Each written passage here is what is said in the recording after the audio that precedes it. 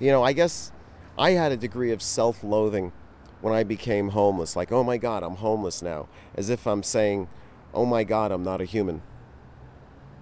And you're feeling that way. Will is a combat veteran living in Seattle. He says he has PTSD and a mild form of TBI, or traumatic brain injury. It makes it difficult for him to keep a job or a home. We have tents of different sizes, and it depends on what exactly is donated. And sometimes people bring their own tents. Here, take a look at this. I met Will at the Nicklesville security office one afternoon this spring. Nicklesville is one of Seattle's self-governed tent encampments. Anyone can stay here, but there are rules. No drugs, no drinking, no weapons, no fights. And anyone causing trouble can be kicked out. The front gate is guarded by a tiny cabin painted bright pink with a large yellow sign. Security office. Please sign in. There's also a sign here supporting Seattle's $15 minimum wage legislation.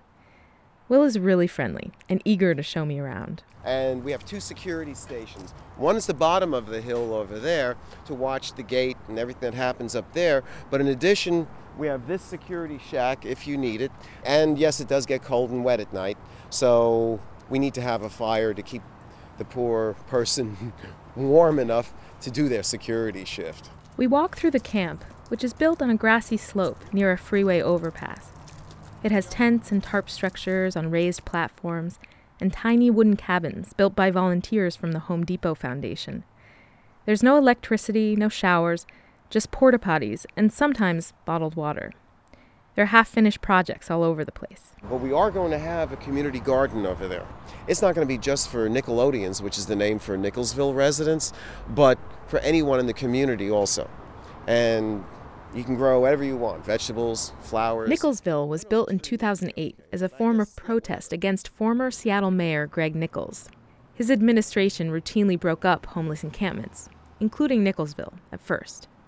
But the camp managed to stay intact.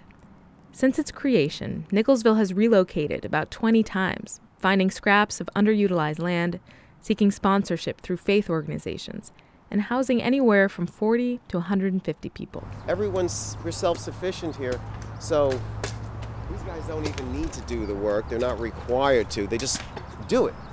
So we have wood that's available, so at night we can have a warm fire, or during the day, someone can cook up a little something if they want. We're just gonna set it on the fire until it starts to sizzle down, and I'll fry it up once it sizzles down in the natural oils. Well, it's easy. It's gonna be good. He's a good cook. It makes it sound like nothing. I can't cook to save my life. People just go and get something, bring it up.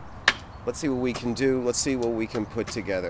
That's one of the great things about Nicklesville itself, is that we do tend to be that way. We do tend to be more cooperative. It's actually even more communal, And Will says he thinks a tent city's presence actually helps the local neighborhood. Despite the degree of opposition we might have had to begin with, we've always won over the neighbors to the point, on the most basic level. Sitting up top watching so no one comes in camp who isn't supposed to. And maybe doing a little outside patrol to make sure nothing's wrong with the fence, people aren't trying to get in. The effect of doing that pretty much stops or greatly reduces break-ins into cars, into homes, all sorts of crimes just drop down. It's proven to work. The guys, the people that started this tent city thing, of all of them, I think they've done the most good compared to the indoor shelters and whatnot. John Derrick has been homeless for 3.5 years. He says he doesn't do shelters. Too cramped, too many complications. I've lived out in illegal camping for a little over a year and a half. I did that. I've known about Nicklesville for a long time, but I came here because I was injured and I was assaulted and injured, so I came here for the safety. But at least here you have a place to put your belongings. You don't have to carry a bag with you every day. You can go out and get work. You can do all kinds of stuff without being burdened with the stigma of homeless. Still, Derrick says, it's not a home, but it's a temporary place. And that's the sticking point for a lot of homeless advocates. Many argue that a tent city isn't real housing, that it's not permanent and shouldn't be considered permanent. And the danger of sanctioning tent cities, as Seattle has, is that it might lead government officials to think they'd really done something to solve homelessness. I think just about everybody is saying, how can we in America have tent cities of homeless people? Is it an eyesore? Is it a blight? Sharon Lee is executive director of Seattle's Low Income Housing Institute, an organization that has sponsored Nicklesville in the past and continues to work with and advocate for the encampment. She says that if anything, encampments like Nicklesville should just be a way to help advocates connect the homeless to permanent housing. We're really happy that City Council passed the tent encampment ordinance. We found out in terms of an organized tent city that we were able to have our case managers work with many of the homeless families and couples and individuals, and we were able to quickly move them into housing. We've seen some great success of people moving from tent city into housing and then getting their lives together. But even a few tent cities barely make a dent in the thousands of homeless here. The Seattle metropolitan area has the fourth largest homeless population in the country, and the number of unsheltered homeless in Seattle, people living on the street, shot up more than 20% between 2014 and 2015. The total amount in the tent cities total would still be under 1,000 people when there's over 3,500 documented homeless in Seattle. That doesn't even begin to scratch the surface of what the issue is. That's John Derrig again.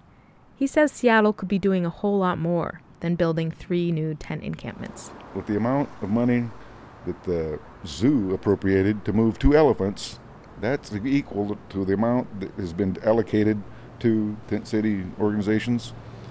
2 elephants is a great thing to help them.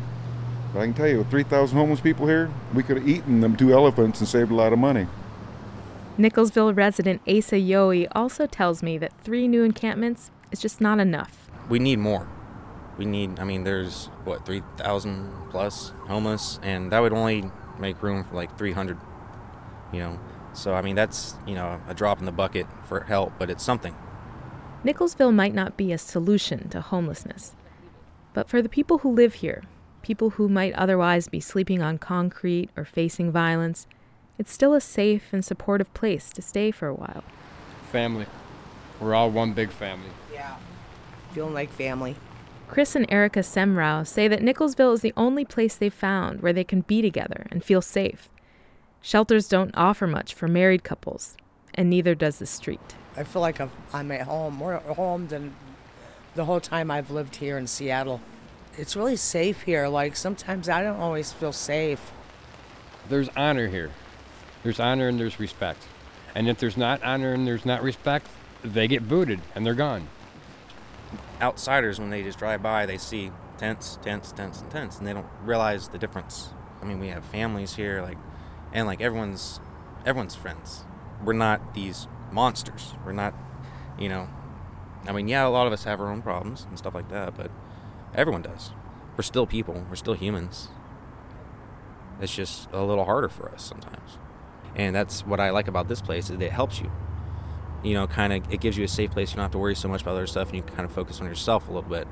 There's numerous reasons why people are homeless, and this is something good. A little something special right here. I returned to Nicklesville several times. The last time, Will was gone.